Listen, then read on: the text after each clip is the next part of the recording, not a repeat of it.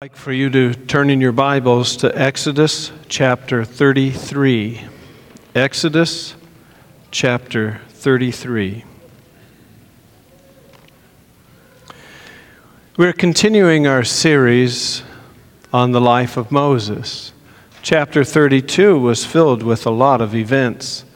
Moses had spent time up on Mount Sinai with God.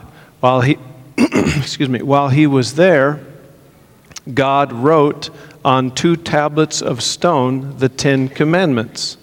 He gave them to Moses, and while Moses was up on the mountain receiving those commandments, down in the valley, the Israelites had started worshiping a golden calf. God instructed Moses about what was taking place, and Moses interceded on behalf of the people, and then he went down to see for himself. It is interesting, there is a principle here that it's easy to pray for people who are a distance away, but when you actually get among them and see what they're doing, you might see things a little differently, and that was so for Moses. Moses became very angry.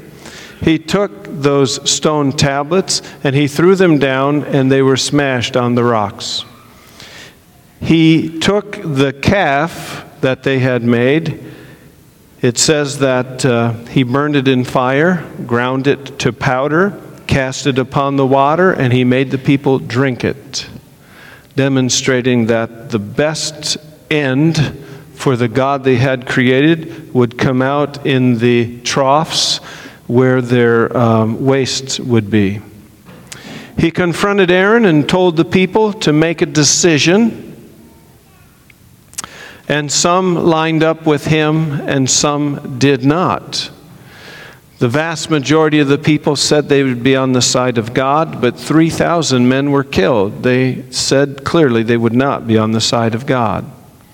So then we come to chapter 33, and we're going to read verses 1 through 7, and then we'll back up a little bit and study a couple of the verses in particular. Exodus 33, 1 through 7.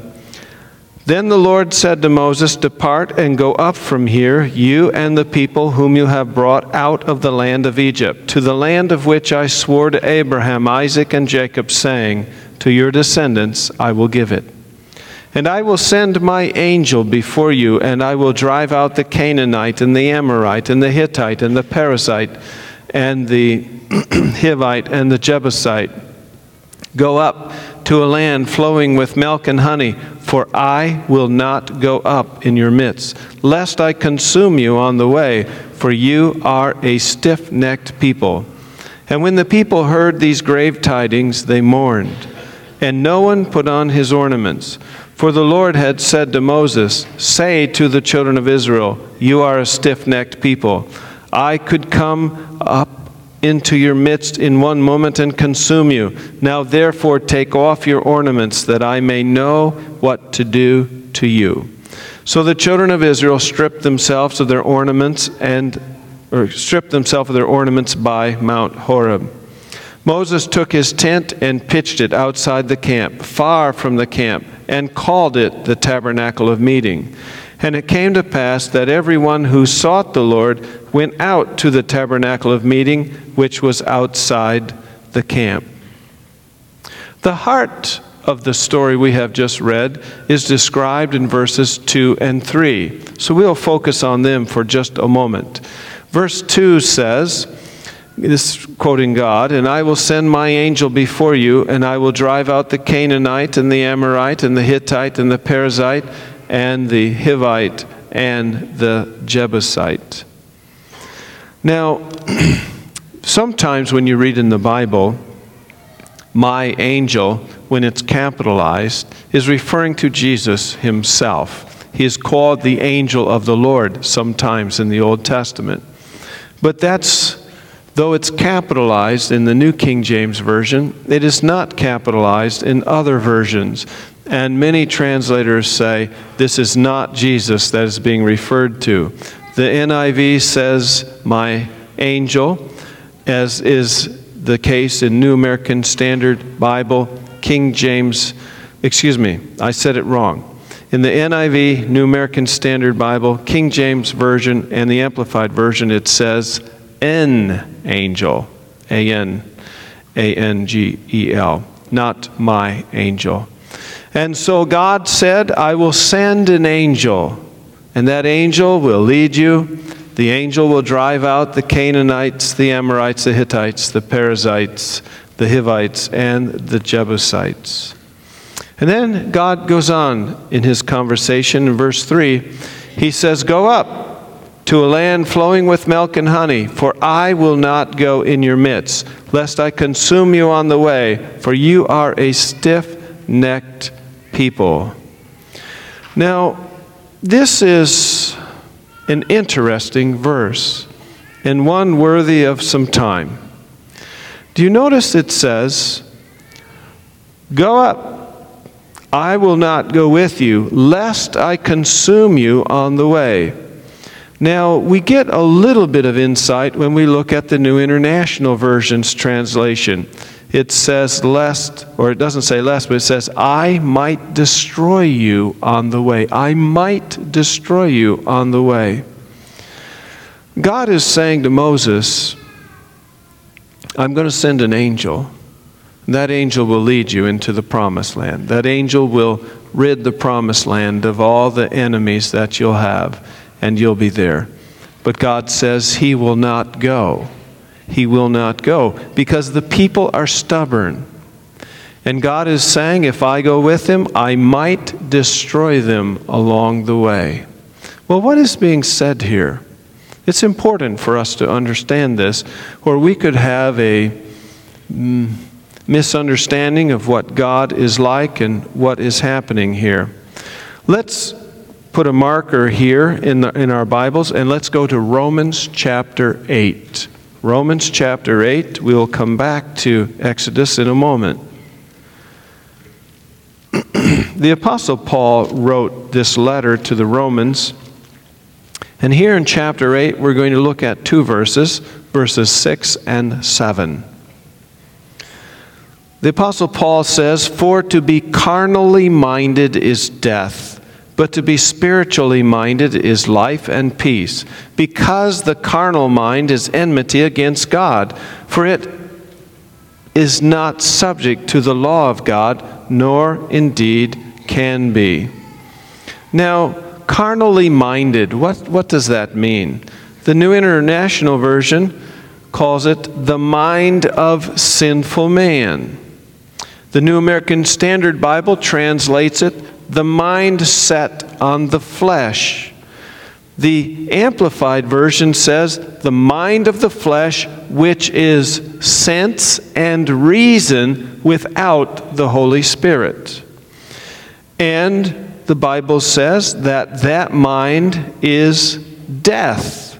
And here is how death is translated in the Amplified Version. Death that comprises all the miseries arising from sin, both here and hereafter. So the mind of flesh, which is sense and reason without the Holy Spirit, and death is that which comprises all the misery arising from sin, both here and in the hereafter. It goes on to say in verse 7, because the carnal mind is enmity against God. That word enmity means hostile. And that's how it's translated in the NIV and also in the New American Standard Bible.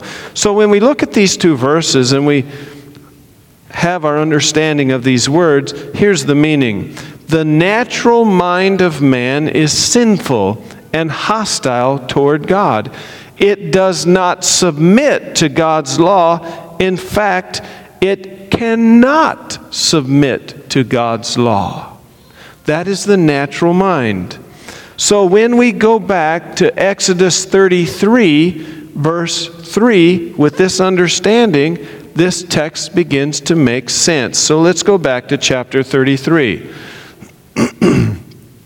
Chapter 33 of Exodus, go up to a land flowing with milk and honey, for I will not go up in your midst, lest I consume you on the way, for you are a stubborn people. The NIV again says, I might destroy you on the way. What is being said here? God has never changed. God will never change. He has never changed in the past. He will never change in the future. God is holy. He will not compromise with sin. He will not be in the presence of sin. And he's telling Moses, I am going to keep my promise to Abraham. I'll send an angel to drive out the inhabitants of the promised land, but I will not be going with you. The people are stubborn. The people are carnal. If they are in my presence, they will be destroyed. It's an act of mercy. If they're going to be that way, and I know they're likely to do it, God is saying, it's best I don't go. Because if I'm in their presence and they sin like this again, they're dead. He will not be in the presence of sin. Now, we go on reading in chapter 33, and we discover Moses' response to what God has said. Verse 15. Then he, that's Moses, said to him, God. So Moses said to God, if your presence does not go with us, do not bring us up from here. Moses is saying, look, God, don't want the promised land without you. If you're not going with us, we're not leaving. We're going to stay right here. We would rather be in the wilderness where you are than in a goodly land where you are not. It's an important description of a person who has learned to care about the Lord. But verse 15, as powerful as it is, really doesn't have its impact upon us yet until we study the verses coming just before it. And that gives us the context. So let's look at verse 12, chapter 33, verse 12. Then Moses said to the Lord, see, you say to me, bring up this people, but you have not let me know whom you will send with me. Yet you have said, I know you by name, and you have also found grace in my sight. Now Moses is being very honest with God here. He's laying out his heart to the Lord. And he's saying, you know, Lord, you tell me to bring up this people, but you haven't told me who this angel is or how that's all going to work. You say the angel will go before us. But I don't understand that. I don't really get it. And then he goes on to say, you say that you know me, so you know the angst I'm in. You know everything about me. You know my name, and that means character in this situation. And you say that I found grace in your sight. You say all that to me, but this is extremely unclear to me. I don't understand it. I'm not getting this. And he continues in his prayer. Now, therefore, I pray, if I have found grace in your sight. Now, folks, this is a fantastic prayer. This is a prayer or a verse you might want to circle and underline in your Bible as a prayer to pray to God. Now, therefore, I pray, if I have found grace in your sight, show me now your way. Show me your way, Lord. What is your way? What is the path you want me to be on? If you will show that to me by your grace, I will walk on that path by your grace. It goes on, that I may know you. Jesus would come along and say, this is eternal life, that they might know God. So Moses is saying, if I have found grace in your sight, show me your way, that I may know you and that I may find grace in your sight. That is saying that I will know I've found grace in your sight. But it doesn't end there. He says, and consider that this nation is your people. It's like he's saying, God, we've had this conversation before. You tried to pawn them off on me when we were in the mount together, and I said, no, they're yours. They're yours. Look, God, if indeed I have found grace in your sight, show me your way. Make yourself known to me. Let me know your grace. And please consider that these people are your people. In verse 14, the Lord responds, my presence will go with you, and I will give you rest. Now that's a beautiful response, but it's not what Moses asked for. The you there is singular in both instances. God is saying, Moses, I'm going to go with you.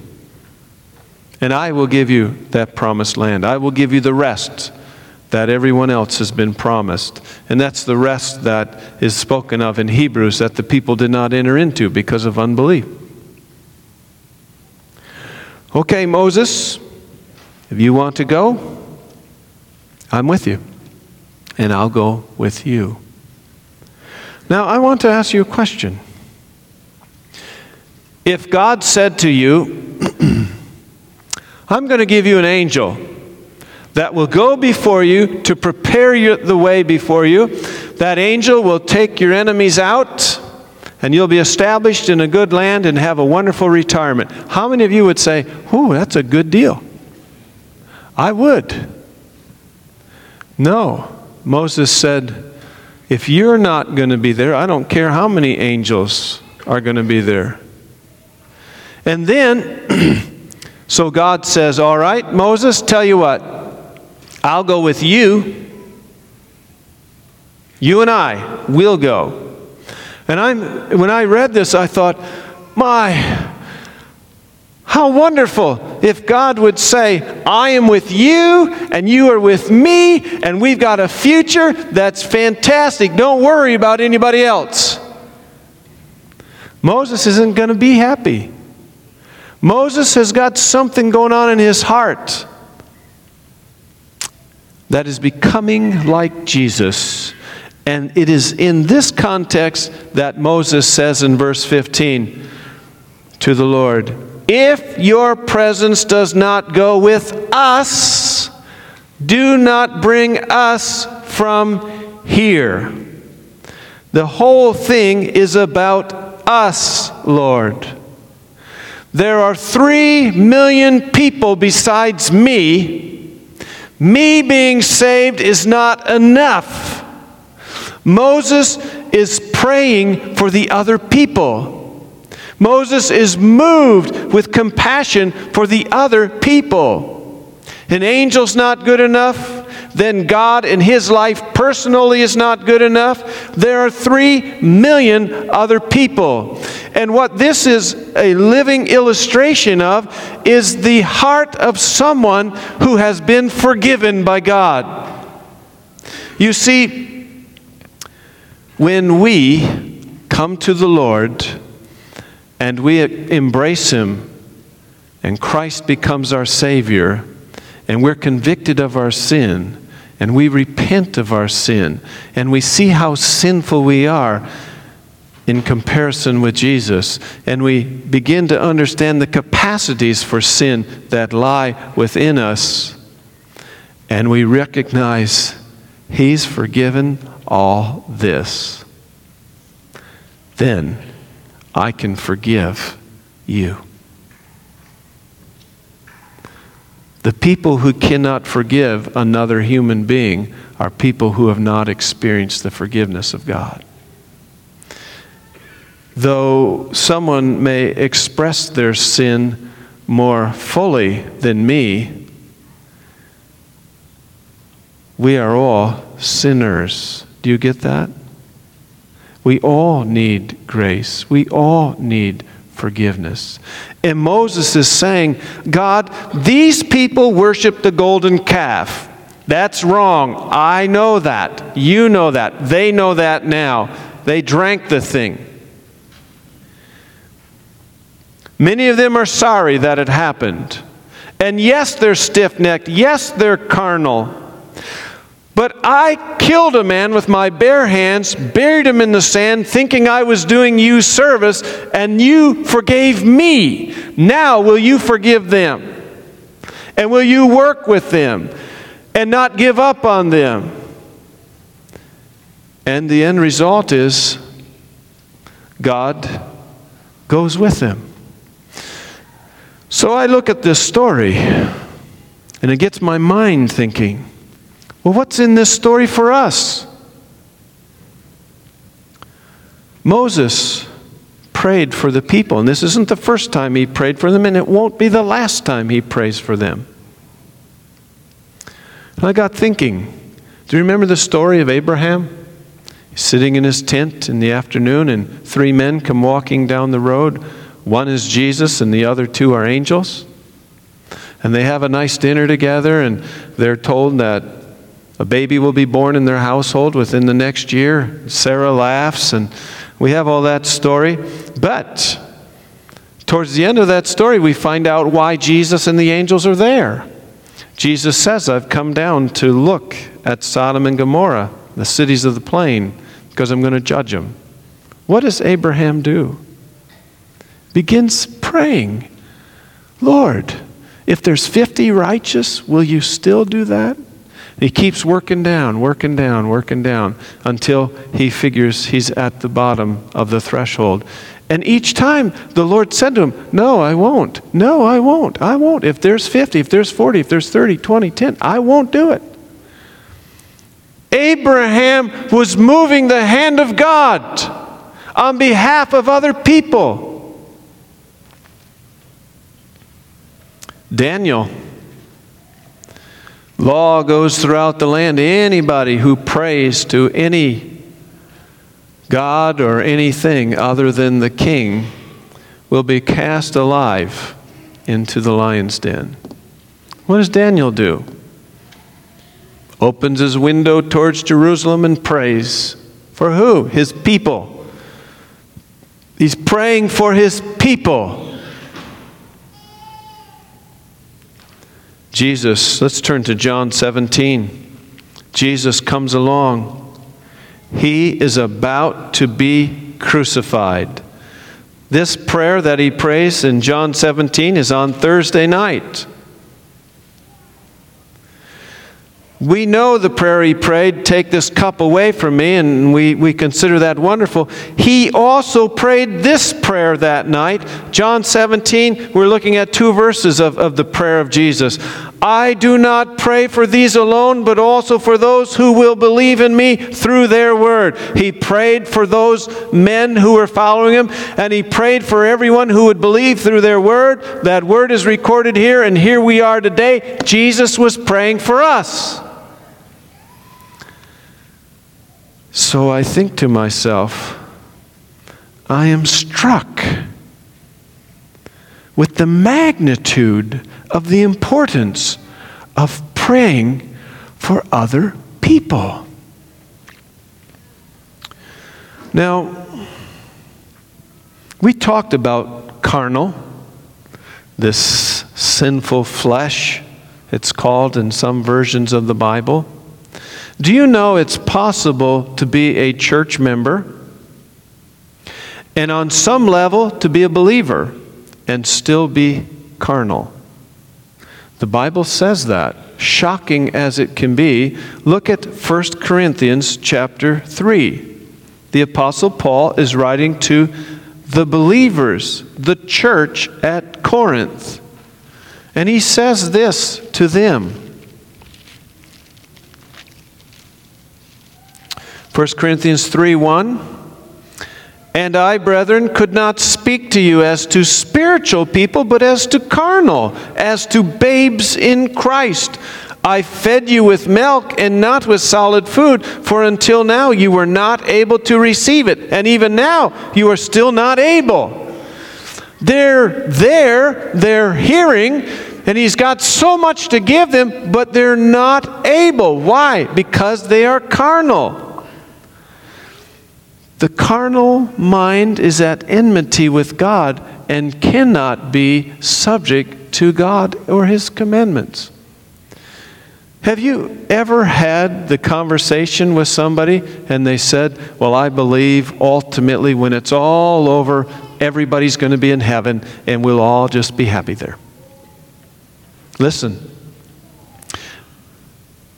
the carnal mind cannot be subject to the law of God. It has to change. God isn't going to change. We have to change. That's what salvation is all about. Do you realize that if I hated God and I was in His presence, that would be hell? That would not be heaven. And so let's dismiss that as fanciful nonsense. Not everybody's going to be saved. People who are changed are going to be saved. But note this, there are people in church who are called carnal. And so that made me think. You've got Moses, Abraham, Daniel, and Jesus praying for other people. So what about my prayers? If I put the categories of things that could be prayed for, in my life, I'm going to confess to you, the number one thing I pray for is Jerry. It's me. And that made me think, is it possible to be carnal in my prayers? Yes, Lord, I want to follow you, and I want you to help me overcome this, help me overcome that, help me to be this, help me to be that, help me. Moses said, it's not about me. There's 3 million people that he was concerned about. And then I got thinking, okay, well, what other category is in my prayer? Well, family. A few of my friends. Hey, let's be honest. There's a lot we take for granted in life. Someone's in the church, sick or hurting. I hear about it. I pray for them. But would God look down at me and say, that man's got it. He's got it. Or would God want me, and maybe you, to have a little different perspective when it comes to praying? What if, when we went on our walk in the evening or in the morning, we were praying for every house on the street? Bless them, help them. I know there's an illness there. What if we were doing that? What if we were praying for the church? There's 8 things we've asked you to pray for the church. I'm not going to ask for a show of hands of how many of you do that.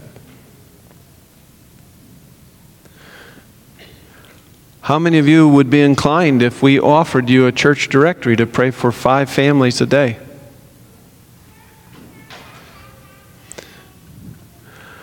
What about our community? You know, you can sense, I'm sure, from comments I've made from time to time, that I'm not really excited about our government. I don't like the direction of our government. But I've been convicted this week, instead of grousing about it, I ought to pray for those people. Pray for our community, pray for our country. Do you remember, some of you were with me 13 and a half years ago when we started this journey? I stood up the first couple Sabbaths and announced, we are praying that God will use our congregation to win 1 billion souls to the Lord before He returns. And I said the reason we're capping it at 1 billion is so the other churches can have some action too. I've been convicted this week. It's been a long time since I prayed for 1 billion souls. In fact, I'm going to confess to you, in discouragement, I lowered the number to 1 million. But I'm going to ask you today to have a bigger prayer along with me. Why not 1 billion souls won through your ministries? Why not? We serve a big God, don't we? And doesn't He want the world to be saved? Don't you sense He's wanting to do something? Why not with us? Why not now? And why not us? So I think about all these things and I came up with this sentence. You tell me what you think about it.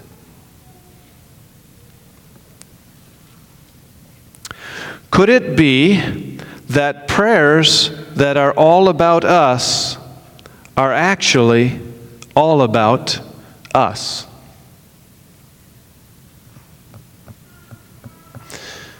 And I'm convicted. My prayer life has got to be more. Yes, I need to continue communicating to God about my needs and concerns and sins I need to overcome and ask for forgiveness for. Yes, I need to pray for my family. Yes, I need to do all of that. But I need to have this in my heart, and that is this. God, if your presence does not go with us, do not bring us up from here. Don't take us to heaven yet, Lord. We haven't prayed enough. Don't take us up from here until we have prayed this community to Christ. Don't take us up from here until we have pleaded with you for souls to be won for eternity through Christ.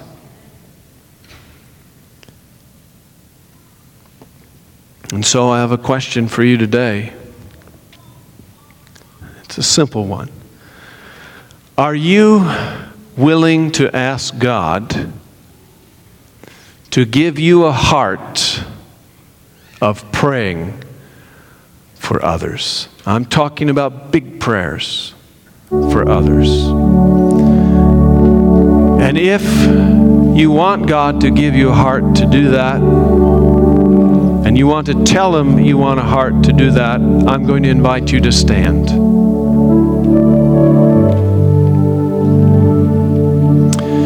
And while we're standing, before I pray for you, I'll remind you of one thing.